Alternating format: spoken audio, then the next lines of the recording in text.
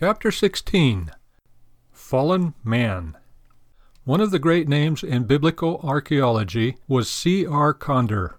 From 1871 to 1878, Conder did some pioneering work for archaeology and a detailed survey of Palestine and of archaeological sites.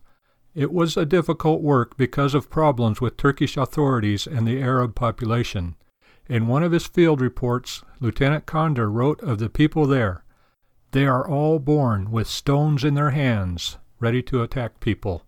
He had seen firsthand the fallen, sinful nature of man, without any of the restraints of a Christian society. His experience threw a light of daily confirmation on St. Paul's insistence, "There is none righteous, no, not one." Romans 3:10. Man without Christ reveals only the depravity of the fall. One of our problems today is that too often we forget what man is outside of Christ.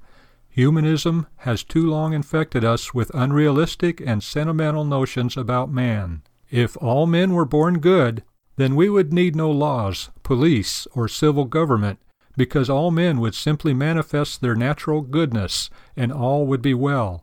We need look no further than our own hearts to realize what man is or can be apart from the grace and law of God. One prominent philosopher wrote a book in the 1970s calling upon mankind to abandon all ideas about guilt and justice. He declared that guilt and justice do not exist because they are relics of the God idea.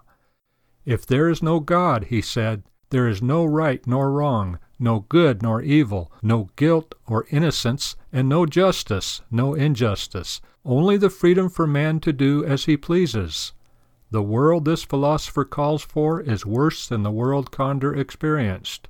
Which world are you working for, and a part of, Christ's or this philosopher's?